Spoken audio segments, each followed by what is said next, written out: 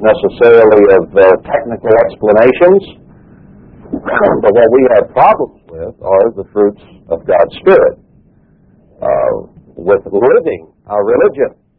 That is our biggest problem.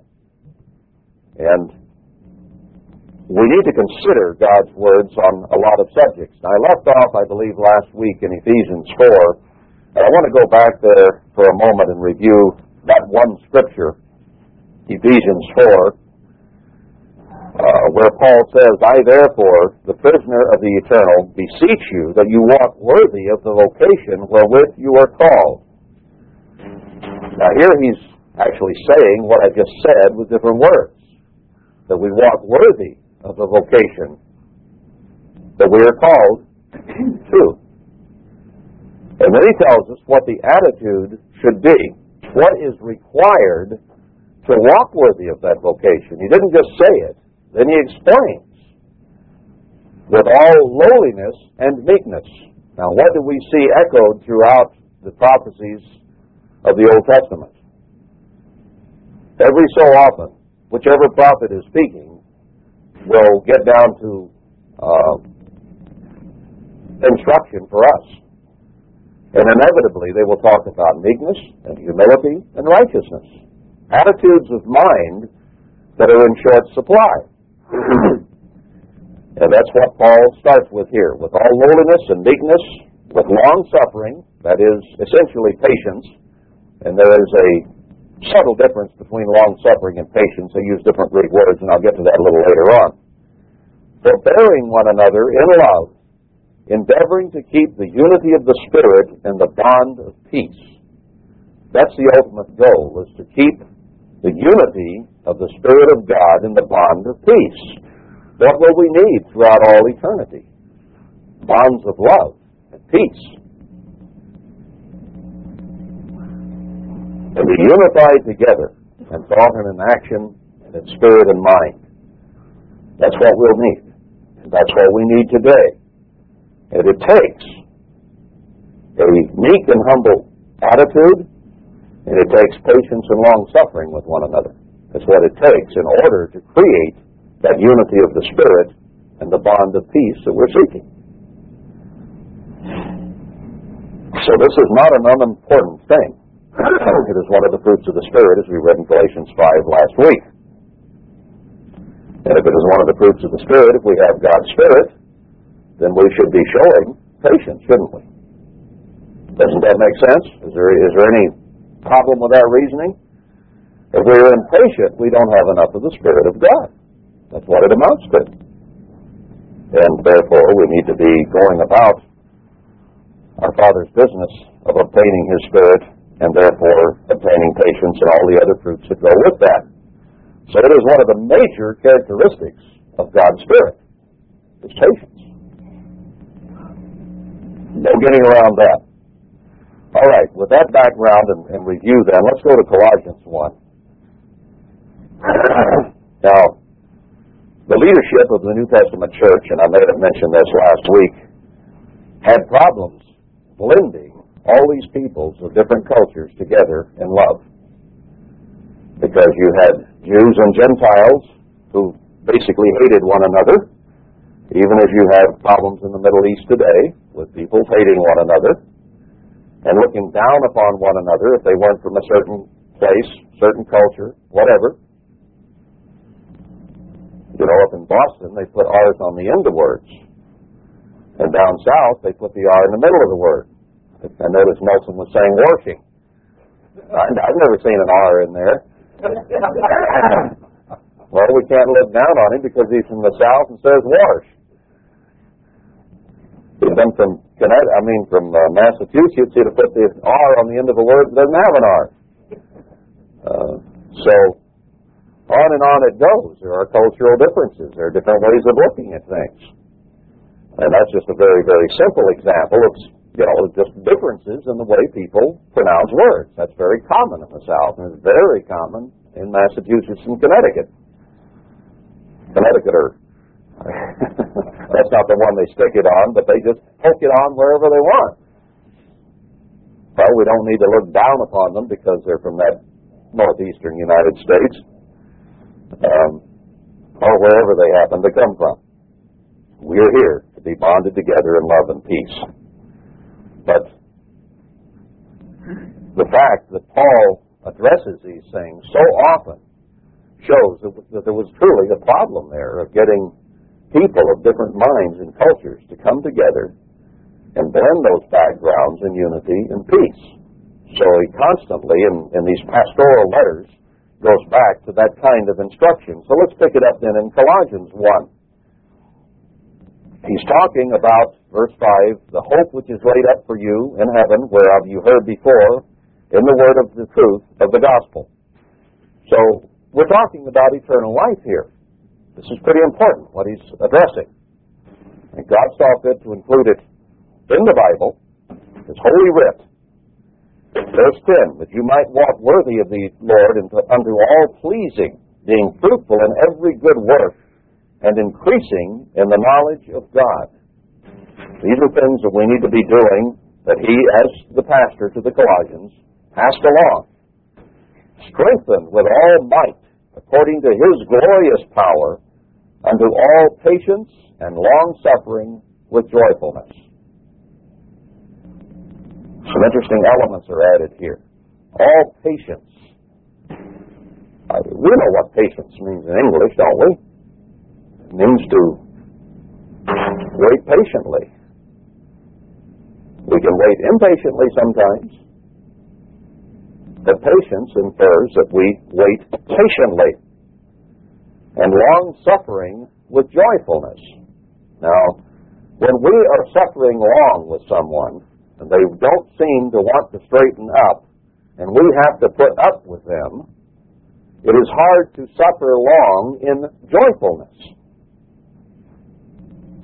isn't it? But long-suffering is connected here with joyfulness. In that sense, they're inseparable. So the attitude during our suffering long with someone needs to be in joy toward them of what they will ultimately become as they grow and mature. We lose patience with our children sometimes. And it's hard to be joyful when they are being rebellious. It's hard to be joyful when they are causing us all manner of frustration. Maybe yours aren't that way, but mine were. And I had to work at, I guess, I don't know that I had even noticed the concept back then of suffering long with joyfulness. That's, maybe I never picked up on that before. Now, I was joyous to have my children. I was joyous to see them grow. And it takes time, doesn't it? They don't just become mature overnight. It takes time for them to grow up, 18, 20, 40, 50 years, whatever it takes. My dad was still hoping I would before he died. And my mom, I guess, still does, if she remembers me. I shouldn't have said that. She's been having some little problems with memory lapses, but not that bad. See, she hopes I'll go up and quit making stupid statements like that. She's probably listening today.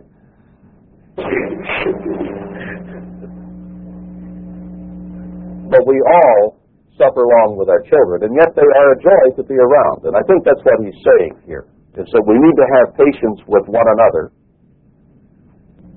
and at the same time, be joyful that that person is here, that that person can grow, that that person can come to the maturity of Jesus Christ in his life.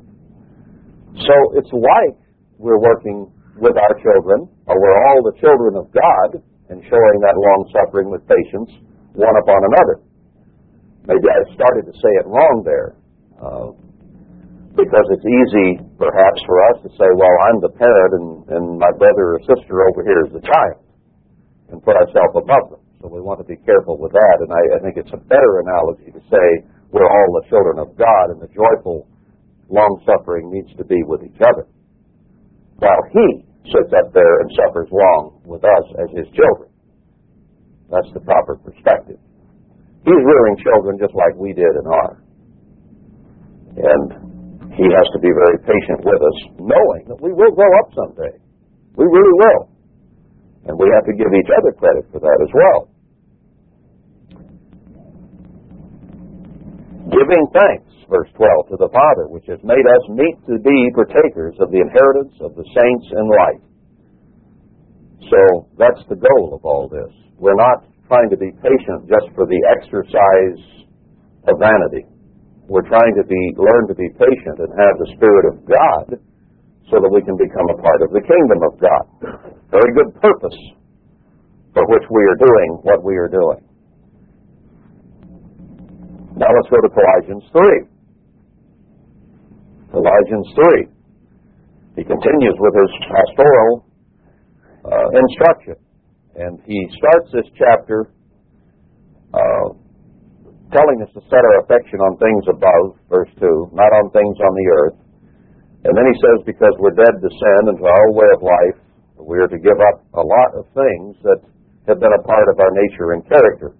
And that is a list of sins. And I don't want to go into that today.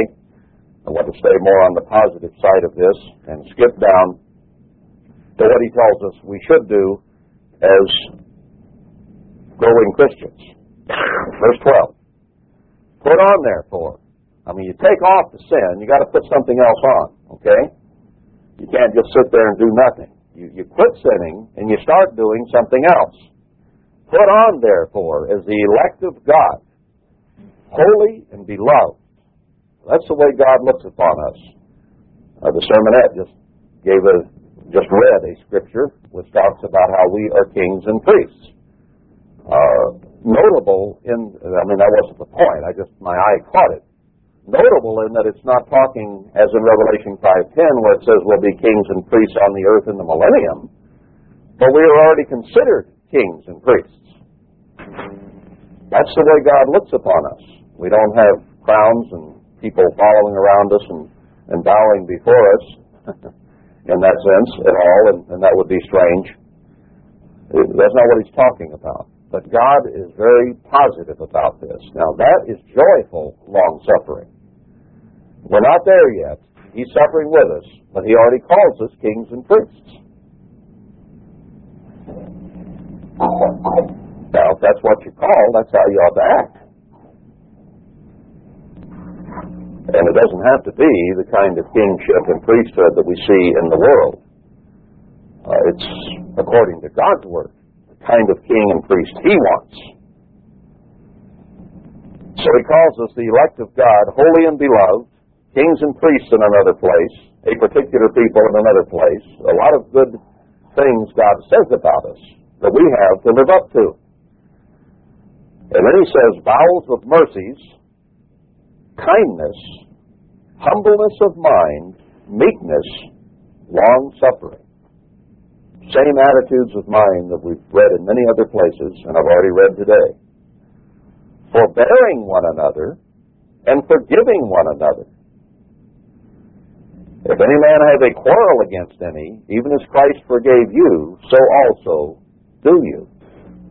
We've already read that if we forgive, we'll be forgiven. If we don't forgive, we will not be forgiven.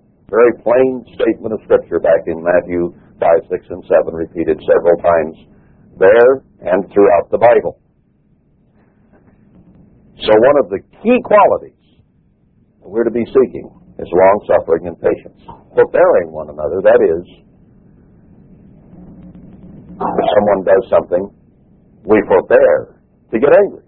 We forbear to put down. We forbear to criticize. Isn't that what forbearing means? We eliminate that from our mind, emotion, and vocabulary. And it takes humility and meekness to do that. Because when we have someone say something about us or do something to us, the automatic reaction of a human being is pride and vanity and ego. Self. That's what it's all about. And you have to choose on a daily basis to be meek and humble. Every time you hear something that would be damaging to your psyche, let's say, you have to choose to be meek. Choose to be humble. Doesn't come automatically. I don't know how many times I'll repeat this principle in different ways, but it's something we simply have to learn, is that every thought that Solomon say that all thoughts are vanity. Didn't David express that in different ways in the Psalms and the Proverbs? Different writers throughout the Bible. That man in his present state is altogether vanity. So every thought of the mind has to do, by nature, with self, ego, and vanity. So every thought that comes into your mind has to be brought into captivity and turned from vanity and ego and self to meekness and humility and esteeming the other better than yourself. That is a tall order. But it's something we need to consciously be aware of every day of our lives, every opportunity we have to talk with or communicate or fellowship with other people, to be putting aside thoughts of vanity and coming forth with meekness. And every last one of us fails in that every last day.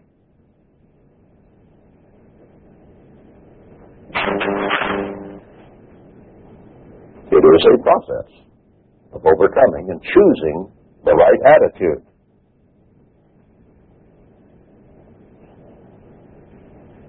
I don't even think you could keep score. We face so many decisions each day, so many attitudes that are possible each day. And each one needs to be sorted out,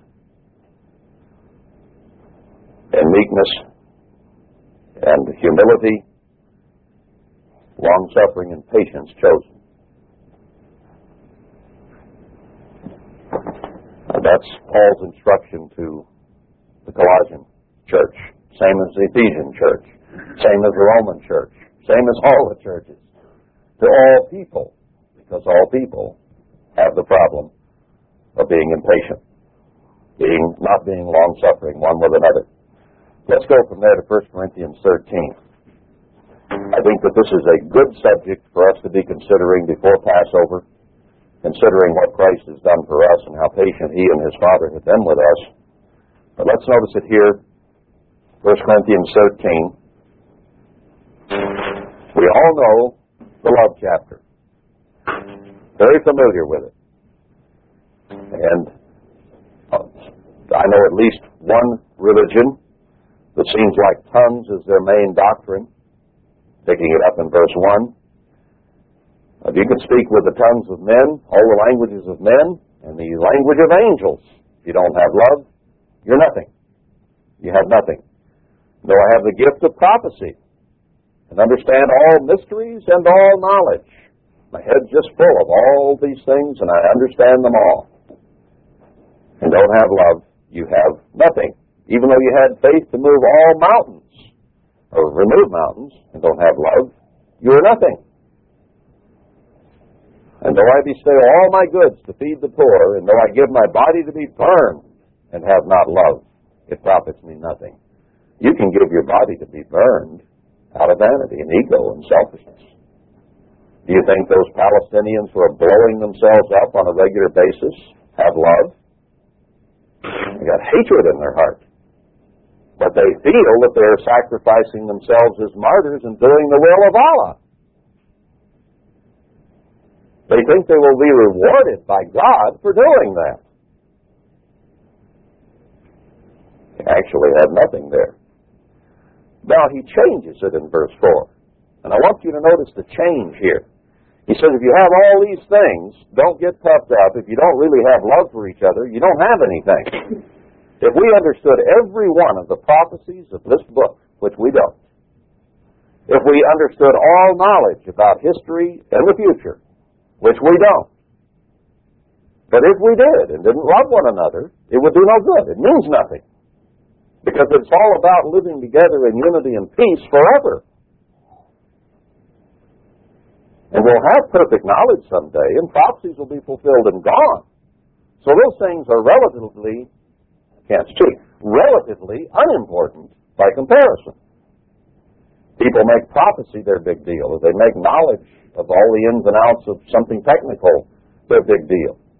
Well, those things are all fine and balanced. But loving one another and living together in peace and harmony is far more important than those things could ever become. But notice he changes now to defining something in verse 4. He starts talking about what love is, what love does, how love reacts. So he's telling you, you could have all these things in verses 1 through 3, and if you don't have love, you got nothing. Now he says, I'm going to tell you what love is. Beyond the keeping of the law as a definition. But here are some of the characteristics defined, or some of the defining characteristics of love. The first one is what? Love suffers long. You can really suffer long. You can suffer a long time, in other words. But love is willing to do that. Now, why is it when we get puffed up about prophecy or knowledge or some of these things, and we tend to sort of get short with other people? Because in vanity we place ourselves above someone because of our superior intellect.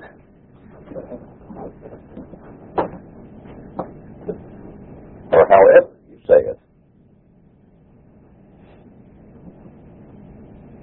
But that is the first thing he mentions, is that charity is willing, or love is willing, to suffer for a long time and is kind.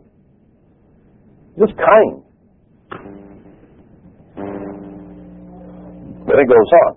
Love envies not, doesn't vaunt itself, is not puffed up, does not behave itself unseemly, do strange and wrong things, seeks not her own, but others, is not easily provoked, that's part of patience and long-suffering, is not being easily provoked.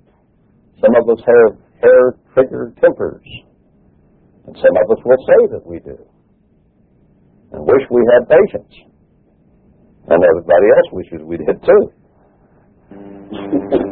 Doesn't rejoice in iniquity. Oh, did you hear? This is the true stuff. I just got an email this morning from somebody who's in a very bitter, hateful attitude over in Africa that I knew some years ago and haven't had any contact with now in probably at least 3 years. But just bitter to the core. And some of the things that he's bitter about actually did happen in the church, or happened in part. But he has a very skewed view of everything that happened and why, and he's very, very bitter and hateful. Now, that shouldn't happen in the church either, should it?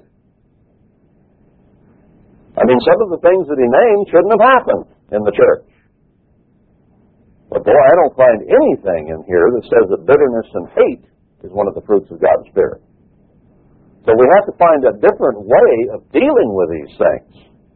Now, we can bring recriminations and hatred towards someone else for their faults or alleged faults or whatever. But that attitude of bitterness and hate and animosity that's an attitude of Satan the devil. So, it's the pot and the kettle again. Is not easily provoked, that is patient. Thinks no evil, rejoices not in iniquity, but rejoices in the truth. But people say, well, this is the truth. They really did do that. That's not the kind of truth he's talking about here. If it's scurrilous or gossip or the wrong kind of truth or truth about sin, that should be covered. Because it is the glory of God to cover adversity and sin. So I won't go on with this, but he gives several verses here of defining what love is so that we might not just say, well, I have love. But we need to go through here and read the definition, the characteristics of love, and see if we have those. Because if we don't have the characteristics of love, we don't have love. It's more than just a gooey emotion. So it's defined here. I just want to hone in, though, on the aspect of patience and long-suffering, not on these other things. And those could be in a series of sermons or whatever on love itself. Chapter 6 here of 1 Corinthians. And here I want verse 4. If then you have judgments of things pertaining to this life, set them to judge who are least esteemed in the church. Now, is that the way we've done business over the years? Often, those who are least esteemed might have some knowledge, some better judgment than some of those who are puffed up in vanity and who are esteemed pretty highly. Because this isn't really the verse I wanted, is it?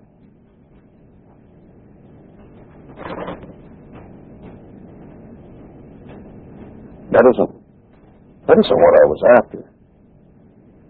This happens to me once in a while. I looked at that this morning again, but I wrote it down wrong, I guess. Oh, well, skip it on. Let's go. There's plenty. I'll have trouble getting through all this anyway. 1 Timothy 1.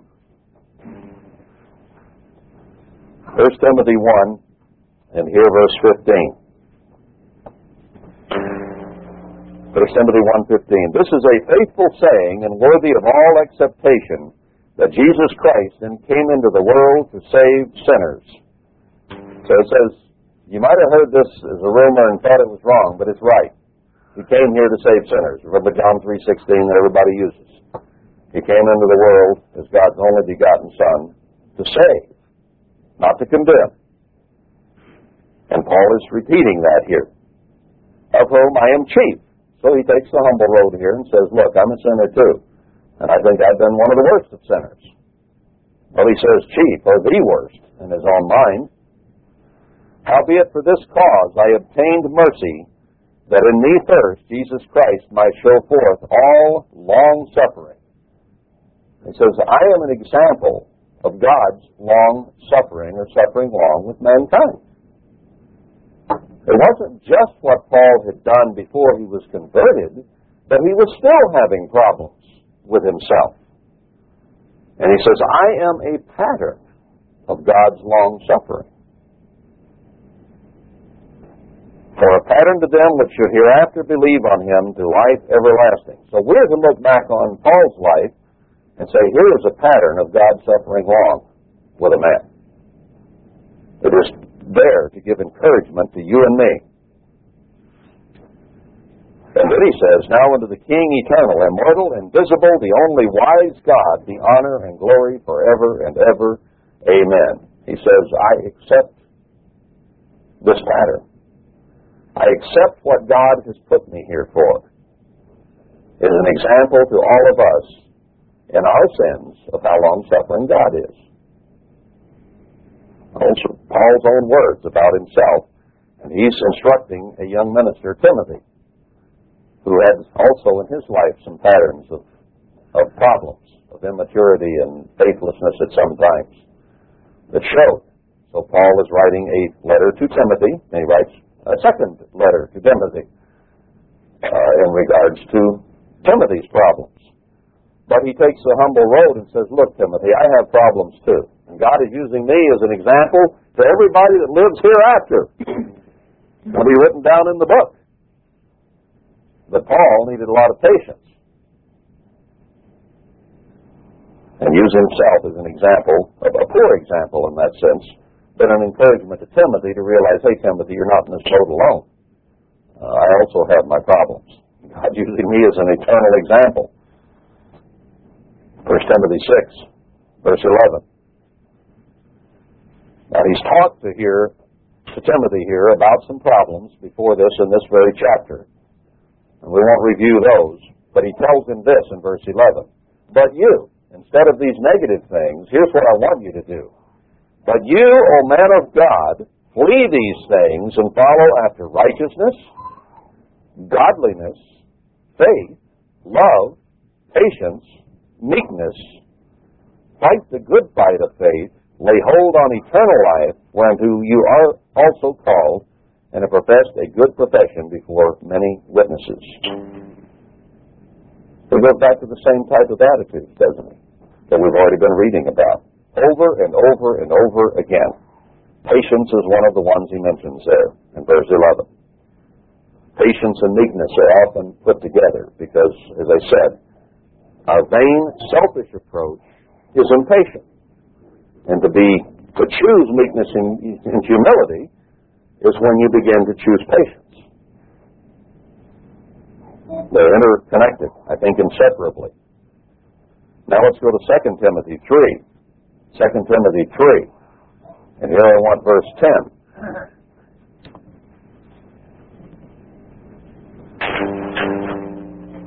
But you have fully known my doctrine, manner of life, purpose, faith, suffering long, love, and patience. Now, we read one verse already which mentioned long-suffering and patience together. There has to be some difference in the two words, or Paul would not have used both here in this verse and in the previous one we read. So, let's define these a little more closely. Patience here in verse 10 is from Strong's 52:7-8. Como me, I think is more or less how you say it. And it is defined as, here's the definition of that word in the Greek: cheerful or hopeful endurance. Not tapping our feet and drumming our fingers and saying, when will they ever show up? That's impatient waiting. But here it is cheerful or hopeful endurance. Constancy, an evenness of attitude, constantly in a patient, joyful, waiting mode. Enduring and patient waiting. Patient waiting. Now, the word long-suffering is a little bit different. It's a different word. 31:15, it comes from 31:16. 31:16 says leniently, giving the benefit of the doubt, being lenient, not holding or bearing grudge, in other words, or animosity toward, but being lenient toward one another. Now, if we're going to live together in peace, the bond and the unity of the Spirit in peace, then we do have to be lenient with one another, don't we? We can't be constantly at each other because we see imperfections in each other if we're going to be lenient. So, 31:16 is leniently or patiently. And 31:15, which is actually used here in verse 10, means forbearance, long, enduring temperament. Has to do with temper, doesn't it? So if you're lenient, you're not given to temper, or losing your temper. And temperance is an evenness of attitude or a constancy, as it said in 31:16. So temperance is one of the things that we're supposed to have. And when we lose our temper, that simply means we've lost temperance. We're not being temperate. And losing our temper is something we need to get over. We need to find temperance, not lose our temper. God, remember, is slow to anger, slow to wrath, and so is a righteous man. But it is so easy to become wrathful. So there's a little bit of difference in patience. We look forward joyfully, in the word that is used here for patience.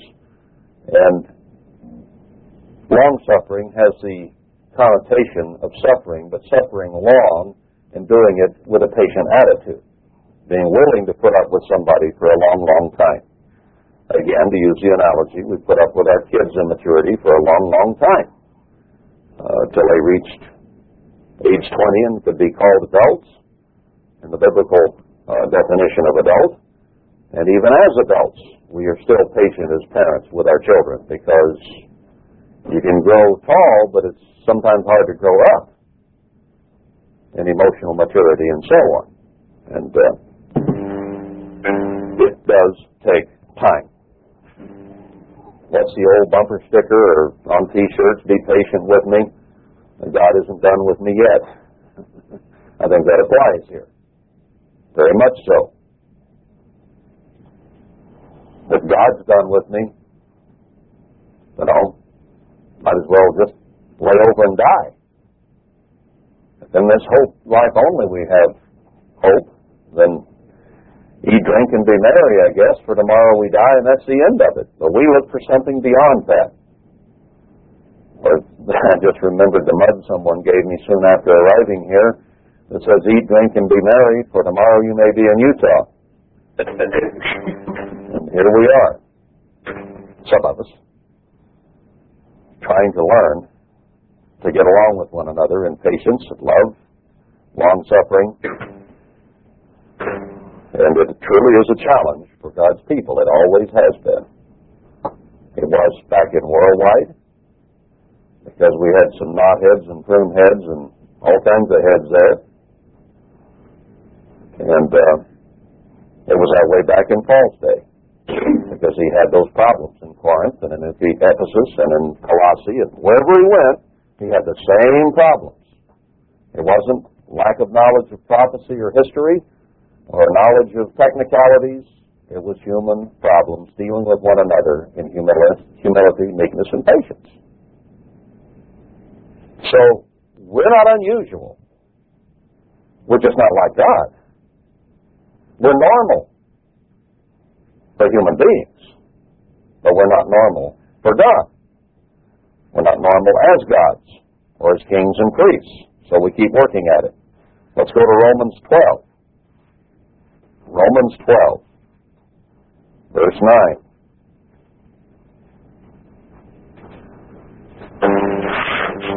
Romans 12:9. Let love be without hypocrisy. The simulation in the King James doesn't make much sense, but hypocrisy is really what it means. Abhor that which is evil, cleave to that which is good, be kindly affectioned one to another with brotherly love, in honor preferring one another, not slothful in business, fervent in spirit, serving the Lord, rejoicing in hope, patient in tribulation. Through much tribulation enter the kingdom of God, remember? And many are the afflictions of the righteous, and some of those that we could apply here. Patient in tribulation. We read about the patience of Job last week. Continue against them in prayer. So we are going to have trials, troubles, and tribulations, aren't we? He says, don't get frustrated by those.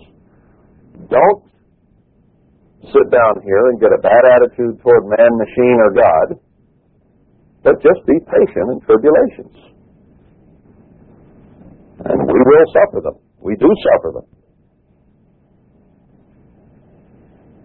1 Thessalonians 5, verse 14. 1 Thessalonians 5.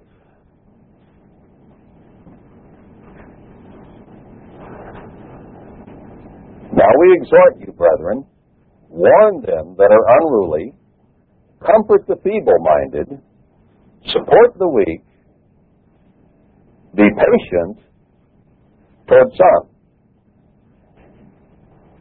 Be patient toward all. So he has different categories here of difficulties that people are suffering with.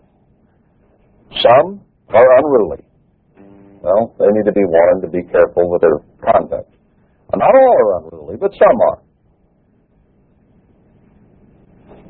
Then you have the feeble-minded that need to be comforted. Some are feeble-minded, but not all are feeble-minded. I think as the church ages, we're all getting a little more feeble-minded. Support the weak. Not all are weak. Some are strong.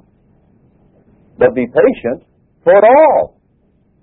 See, some are like this, some are like that, some are like this, but be patient toward everyone. That's something that is all-inclusive. Well, this is a pretty important characteristic, isn't it? Well, if it's listed as a fruit of the Spirit, it's got to be important. Maybe it's one that we like to overlook, but we can't afford to do that. And maybe it's good that we get our noses rubbed in it here a little bit by Paul and various others of the writers of the Bible. 2 Timothy 4, verse 2. Now, this one I included for a reason, and the reason being that, again, he is speaking to the ministry here, speaking to Timothy, who was one, and giving him pastoral instruction on how to deal with God's people, how a minister ought to be, in other words. That's what 1st and 2nd Timothy are all about, and Titus. I charge you, speaking to Timothy, therefore, before God and the Lord Jesus Christ, who shall judge the quick and the dead at his appearing in his kingdom. Now that places this instruction that's to follow on a pretty high level. I charge you in the name of the Father and the Son and the one who's going to judge you when he gets here. Listen up, in other words. This is at a very high level. Preach the word. That's what the ministry is there to do. Be instant, in season, out of season, always being instant to preach the word. I don't know what season means here. I didn't look it up. Maybe it means in the changing of the year, all through the year, whatever season it is, this season and the next season to come. The season you're in and the one that's to come after. In other words, a constancy. Maybe the feast seasons as well. Reprove, rebuke, exhort with all long-suffering and doctrine.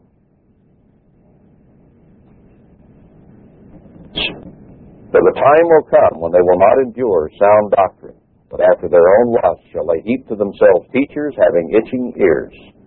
And if we don't have that happening in the church today, I don't know what we've got.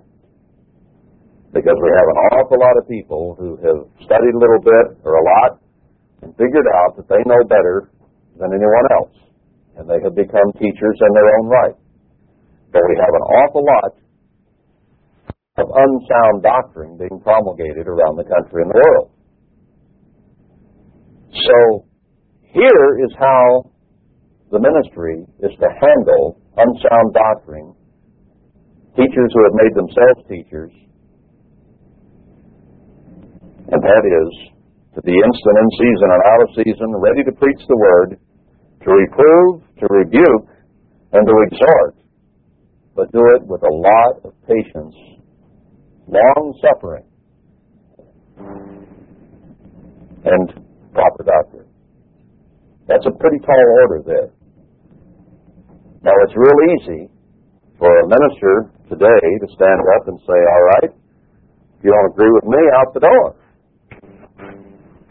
But I'm told to be very patient with you, or whoever might have unsound doctrine, to go ahead and preach correct doctrine over and over and over, and suffer long with someone who has unsound doctrine.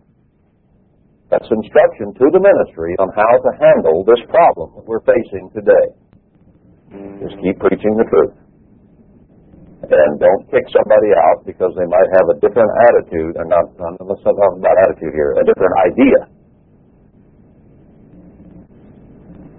Now, I think that can be tempered with this statement, and that is, unless that idea becomes infectious. In other words, a danger to others. There are quarantine laws in the Bible. And when something becomes infectious or is being passed around and others are being affected by it, then you have to act. I've always said, if someone has a private, personal sin or attitude they're working on, as long as it is private and personal, I can work for a long time with them behind the scenes. Now, once it becomes public, and therefore infectious, it has to be dealt with. There has to be quarantine. So if you have some idea which is contrary to what is being taught, keep it to yourself, and you won't have to be quarantined. But you start spreading it, and you have to be quarantined. Now, to you, it might be right. And we need a sermon, I think, on how to handle different ideas, specifically, so that they don't become confusing and frustrating to a lot of people. I won't get into that here. But we do need to be careful and long-suffering with people who have a different idea and hope.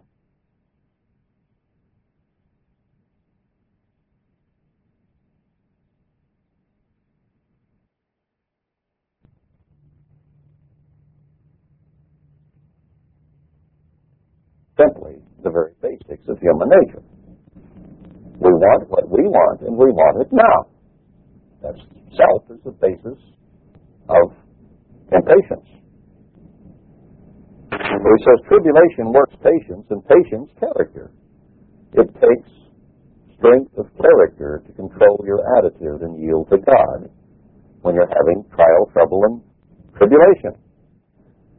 And then character imparts hope, because as you get your attitude in line and become patient and joyfully waiting for God's answer, then you're developing character, and as you develop character and control yourself, you begin to have hope, don't you? It's when you're letting yourself out of control, you've lost your temperance and down your temper, that we don't have much hope. So he says these things all fall in order. One comes right after the other. They build on each other. And hope makes not ashamed, because the love of God is shed abroad in our hearts by the Holy Spirit, which is given to us. Hope's one of the big three, isn't it? Faith, hope, and love. So he says if you want to have hope of the kingdom of God, you have trouble that God may have laid on you, or you've caused yourself, or someone else has laid on you. In other words, just whatever tribulation you've got, be patient and yielding, and then you will develop character, and that leads to hope. So if you want more hope of salvation, there's the formula laid out for us. All right, let's go from there to Romans 8. Romans 8. Continues the thought. For we are saved, verse 24, excuse me. Romans 8:24. For we are saved by hope. But hope that is seen is not hope. For what a man sees, why does he yet hope for? I want $20. I got $20 in my hand. I don't have hope. I already got my $20. Now, if you have a lottery ticket in your hand and you hope to win, then you have, well, false hope, probably.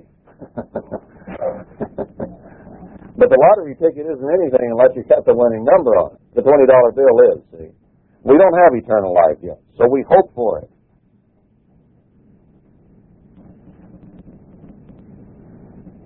But if we hope for that which we see not, then do we with patience wait for it. And there's that word that means joyful, patient waiting. Joyful waiting. Knowing that it is coming, and that we have hope for something that we cannot see. Faith and hope are very close cousins. They're not exactly the same thing, but they're very close in meaning.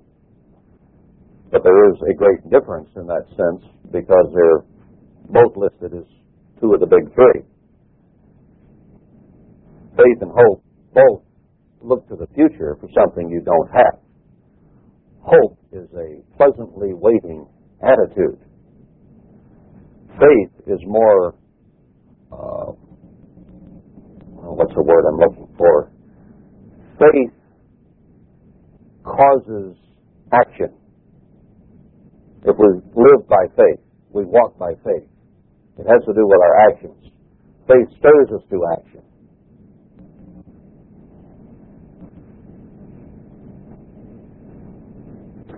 And let's go from there to Luke 21. Luke 21. Getting away from personal patience with one another here, we've started the last 2 or 3 scriptures into a trend, which will continue here a little bit. Luke 21. And here in verse 16. Luke 21:16. And you shall be betrayed both by parents and brothers and kinfolk and friends, and some of you shall lay cause to be put to death. I'm speaking to you and me. And you shall be hated of all men for my name's sake. The whole world is going to hate us. But there shall not an hair of your head perish. In your patience possess you your souls. And when When you shall see Jerusalem compassed with armies, then know that the desolation thereof is nigh, and let them which be in Judea flee into the mountains, and so on. So what does he tell us to have? The one characteristic, when the whole world hates us, when they're killing us, when they're about to try to do us all in, one piece of advice he gives, one attitude to have, in other words, in your patience, possess you your souls. Don't let it get away from you. Patiently, joyfully wait, knowing that this thing's going to turn out right in the long run. That's something to live by. That's a characteristic we need to develop now, because this scene that he's talking about is coming probably pretty soon. Could be here in a year or two or three. Who knows? Might be longer, but it could be here any time. Things are heating up in the world, the Middle East, critical area, and all over. Will they back off? I don't know. Will they have a little interim peace like they've had over and over, followed by interim war? Or will it keep going this time and get worse and worse until the end comes? I don't know. We'll have to wait and see. But we do know it can't be too far away. So be working on patience now. When you possess your soul in patience, that means you have a rigid, tight control of your mind and attitude about all these things. In other words, you understand that it is going to end, and we win, as Mr. Armstrong often said. We win in the end. So don't get impatient with the situation and say, man, God, deliver us. We're your people. Help us. Save us. And then become impatient with him because he hasn't. We need to replace, you brought us out here in the desert to die, with you brought us out here to live. What Israel said, you brought us out here to die. That's real patient, isn't it? Day after they crossed the Red Sea. One of the biggest miracles that God ever performed for mankind. And probably a day later, they looked around and said, man, it's hot and dry out here. You brought us out here to die.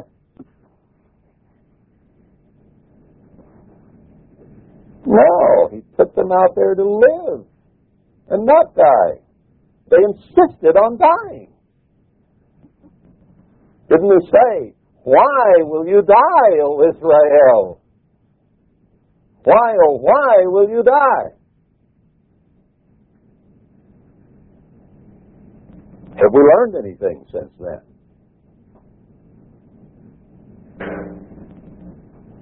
Probably not much, because he says when you see all these things, trouble coming from every side, in patience possess your soul.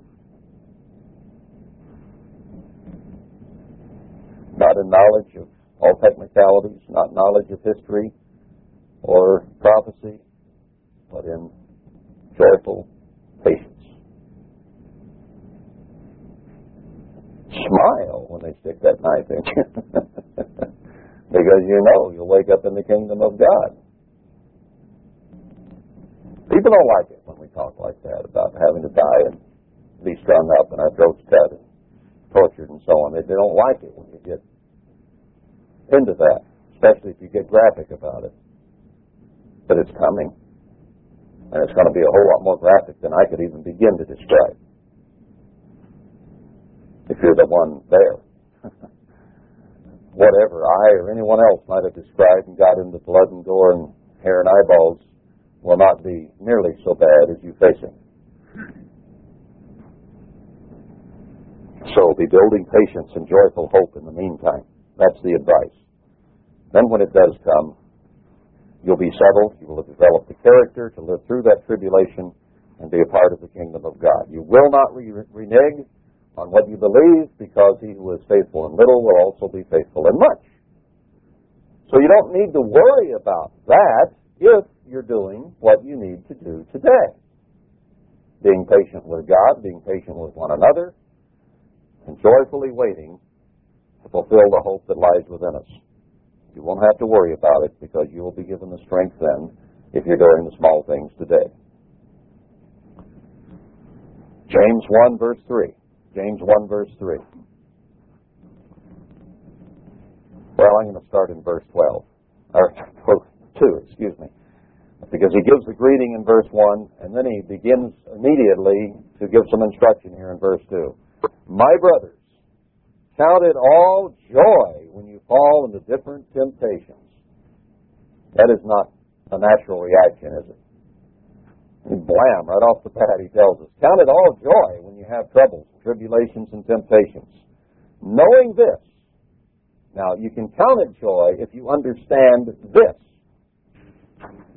The trying of your faith works patience. Same thing we read earlier. But let patience have her perfect work, that you may be perfect and entire, wanting nothing. Patience is a key element of Christianity then. The trying, the tribulation, the temptation of your faith works patience. That is one of the key characteristics of God, is patience and long-suffering. So, it has to have a mature work where we have come to possess our souls in patience, as we just read. And if we have learned patience, what does he say? That you may be perfect and entire, wanting nothing. Patience is a key ingredient of the character of God. It is a key ingredient, or impatience is a key ingredient of human nature. Just the opposite of the way we normally think. All right, let's go from there to Hebrews 6. Hebrews 6.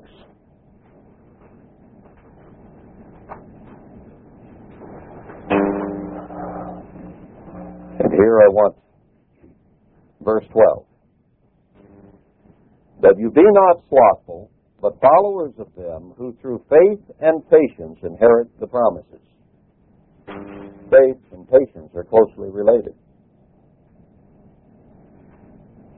Now we have people like Abraham, whom he's talking about here, and other saints, who waited with faith and with patience. That's why Abraham is the father of the faithful. He truly waited and acted in great faith. With hope, you wait. With faith, you move. You move forward. You live in faith. What you do is by faith. It's an active form. So they, through faith and patience, will inherit the promises. He puts faith and patience right there together. So this is not an unimportant subject whatsoever. Hebrews 10. Here I want verse 36. Verse 35 will pick up the context. Cast not away, therefore, your confidence, which has great recompense of reward, for you have need of patience, that after you have done the will of God, you might receive the promise. Sometimes it seems almost futile. We struggle and we struggle to keep the commandment of God. But he says you have need of patience. But after you've kept the commandments, we've worked at it day in and day out, day after day, hour after hour. We work at keeping the commandments of God. He says, now have patience that you'll receive the reward. Don't give up. A lot of people have become impatient and given up, haven't they? Your friends, your relatives, your husbands, your wives, your daughters, your sons, mine, they've given up because they lack the patience to wait after they had obeyed. And we expect blessing from God, don't we? But he expects patience from us first. Here again, it's a contingency situation. Him blessing us, him giving us his benefits, in great measure, have to do with how patiently we wait. Because remember, we have trials, troubles, and tribulations, but patience may have her perfect work.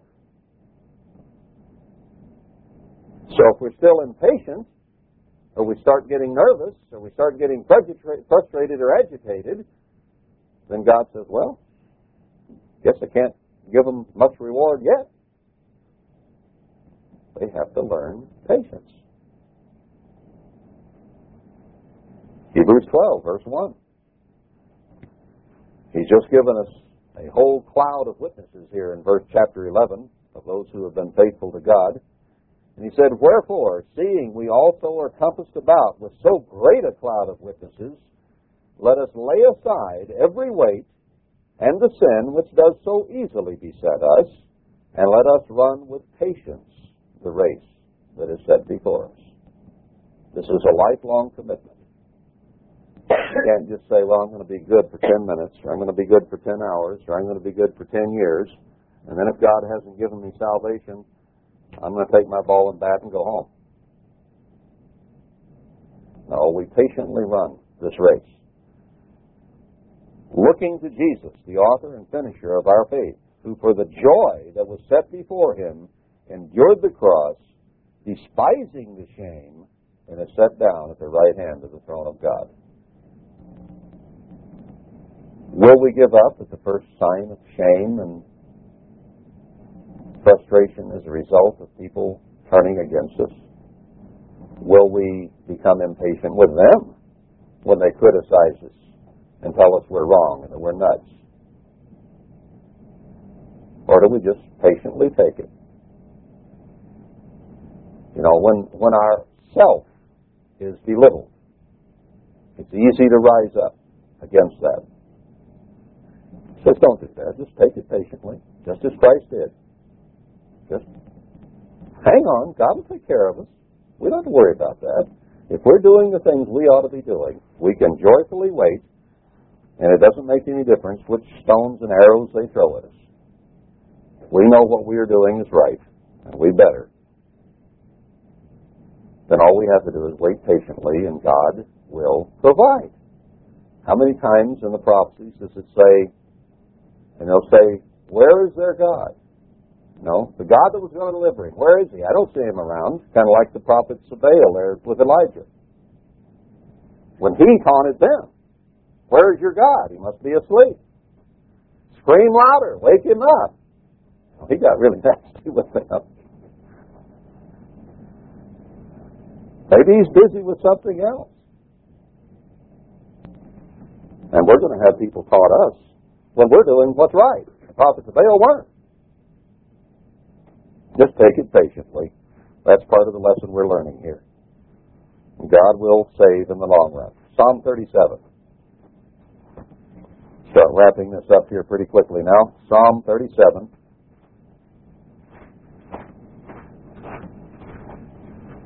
And here let's begin in verse 4.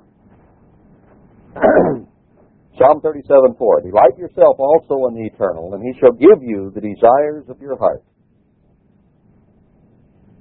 That's one of my favorite verses, I think, in the whole Bible. That if we truly delight ourselves in him, he will give us the desires of our heart. What are the desires of your heart? I mean, the legal ones. The right desires.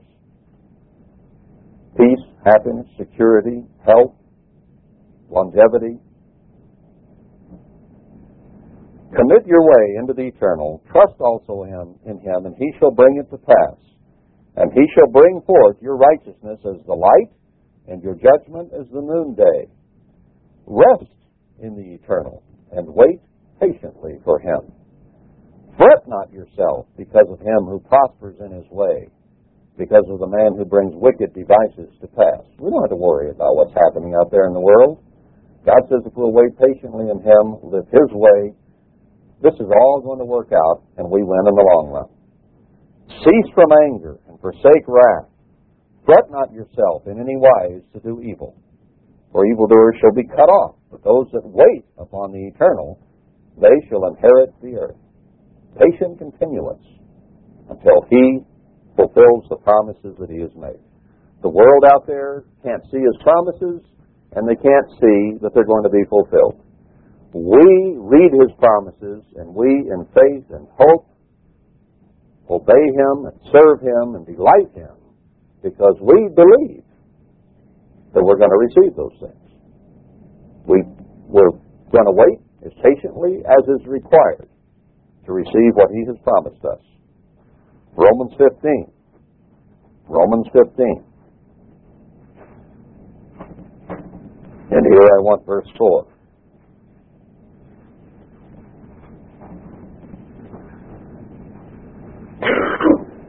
Well, let's start with verse 1. We then that are strong ought to bear the infirmities of the weak and not to please ourselves. Let every one of us please his neighbor for his good to edification. For even Christ pleased not himself. Don't we have a saying?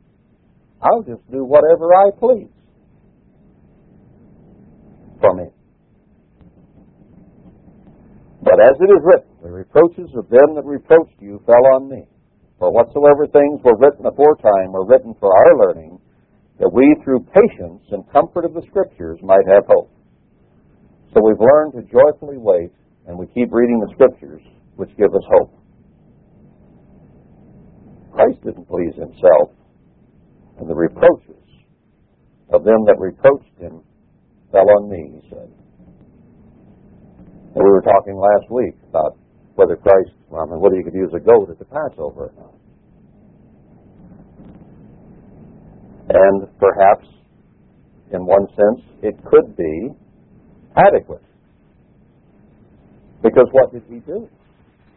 He took all our sins on him. He took on the goat's sins. He was the Lamb of God.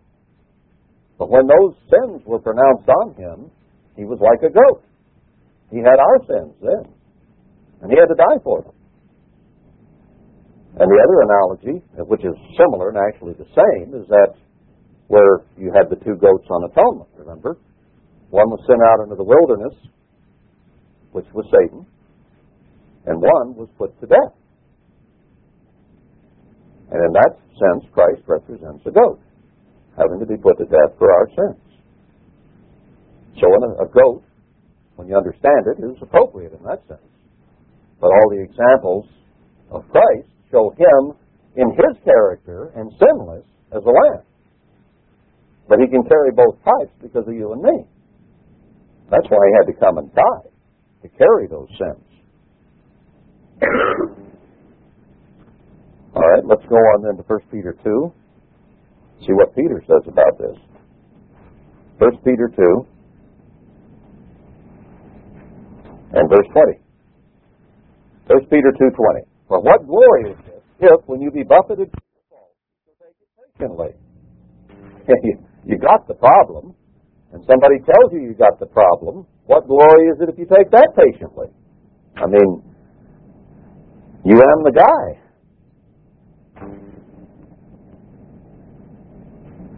Or what glory is it? Let's see, I already read that. But if when you do well and suffer for it, you take it patiently, this is acceptable with God. So if you didn't do the deed, didn't think the thought, and you're accused of it anyway, and then you're patient, that's acceptable to God.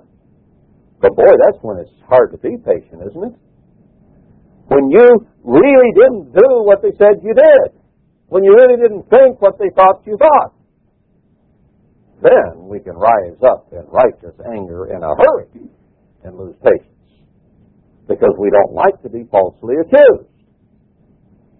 Now, there's a real test. It's when somebody says something about you that simply isn't true.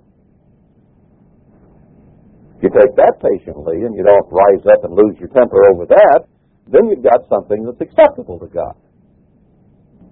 It's no big deal if you take that patiently, which you actually did.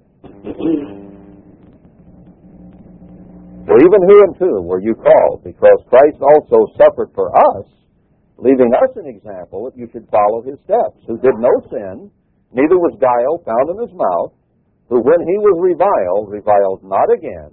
When he suffered, he threatened not, but committed himself to him that judges righteously. He even said, forgive them, Father, they don't know what they're doing. Not only did he take it patiently, and he hadn't done it, but he asked for forgiveness for those who perpetrated it on him. For you were as sheep going astray, but are now returned to the shepherd and bishop of your souls, whom you should act just like. That's what he's saying. He's the pattern. He's the one who did these things and kept his mouth shut and forgave, even though they had not repented. Asked the Father to forgive them, even though they hadn't repented. He asked the Father to bend the rule which he himself had preached in the Sermon on the Mount. Didn't he? Forgive them. Well, maybe I'm looking at that wrong. He says, if you forgive, you will be forgiven. That's what he had preached in the Sermon on the Mount. A thought occurred and I didn't get it all. But that happens to me. I short circuit.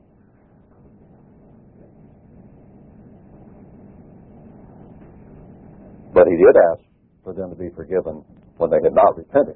That was what I was leading to. All right, let's close this off now in Revelation 13 and 14. Revelation, go to chapter 13.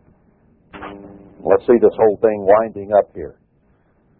Chapter 13 is talking about the beast who will destroy all over the earth. And most people are going to bow down and worship the beast. They're going to accept the beast. Say, oh, beast, you are the most wonderful beast that has ever lived. And we worship you. Maybe a lot of people who are starting to worship beasts instead of God and recognizing what man is as a potential God will be some of the leaders in that. I don't know. But notice verse 7 about this beast. It was given to him to make war with the saints and to overcome them. Not just to make war, but to overcome them. And power was given him over all kindreds and tongues and nations. Satan is able to give that. He offered it to Christ, who rejected it. But the beast accepts it. All that dwell upon the earth shall worship him, whose names are not written in the book of life of the Lamb slain from the foundation of the world. If any man have an ear, let him hear. This is going to be a powerful thing that is coming on this earth. With all miracles and fire from heaven given by Satan.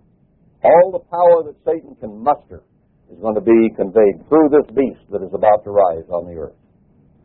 And it is going to capture the worship, the praise, the adoration of the whole earth, except the few written in the book of life.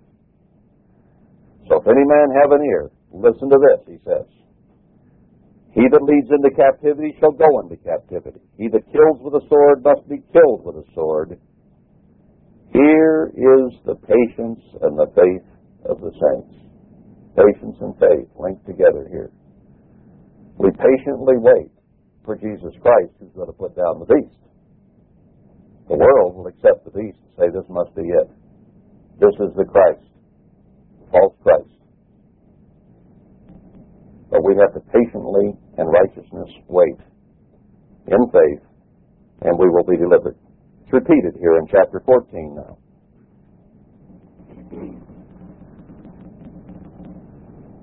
Talks about Babylon falling in verse 8 twice. Verse 9, the third angel followed them, saying with a loud voice, if any man worship the beast in his image, receive his mark in his forehead or in his hand, the same shall drink of the wine of the wrath of God. I think the wrath of the beast is going to be bad on Christians. Wait till God turns his wrath on the beast. And which is poured out with mixture into the cup of his indignation. He shall be tormented with fire and brimstone in the presence of the holy angels and in the presence of the Lamb. Who gets the last? Well, laugh's a bad word, I guess. And the smoke of their torment ascends up forever and ever, and they have no rest day nor night who worship the beast in his image, and whosoever receives the mark of his name. Here is the patience of the saints. Here are they that keep the commandments of God and the faith of Jesus. So we patiently wait through all this horror that's coming, and we wind up being kings and priests on the earth if we have that fruit of God's Spirit, or that one of those fruits at least, or one of the key of those fruits is patience, along with faith and love and everything else. But it's brought out very prominently here as one of the things that's going to see us through if we've developed and come to have the kind of patience that will see you through anything. And if we keep the commandments and have faith, then that patience is going to have its perfect work and will be part of the kingdom of God. So don't overlook patience is one of those characteristics that we need to be working on with all our heart, with each other and with God, to patiently wait for Him. And as we approach the Passover now,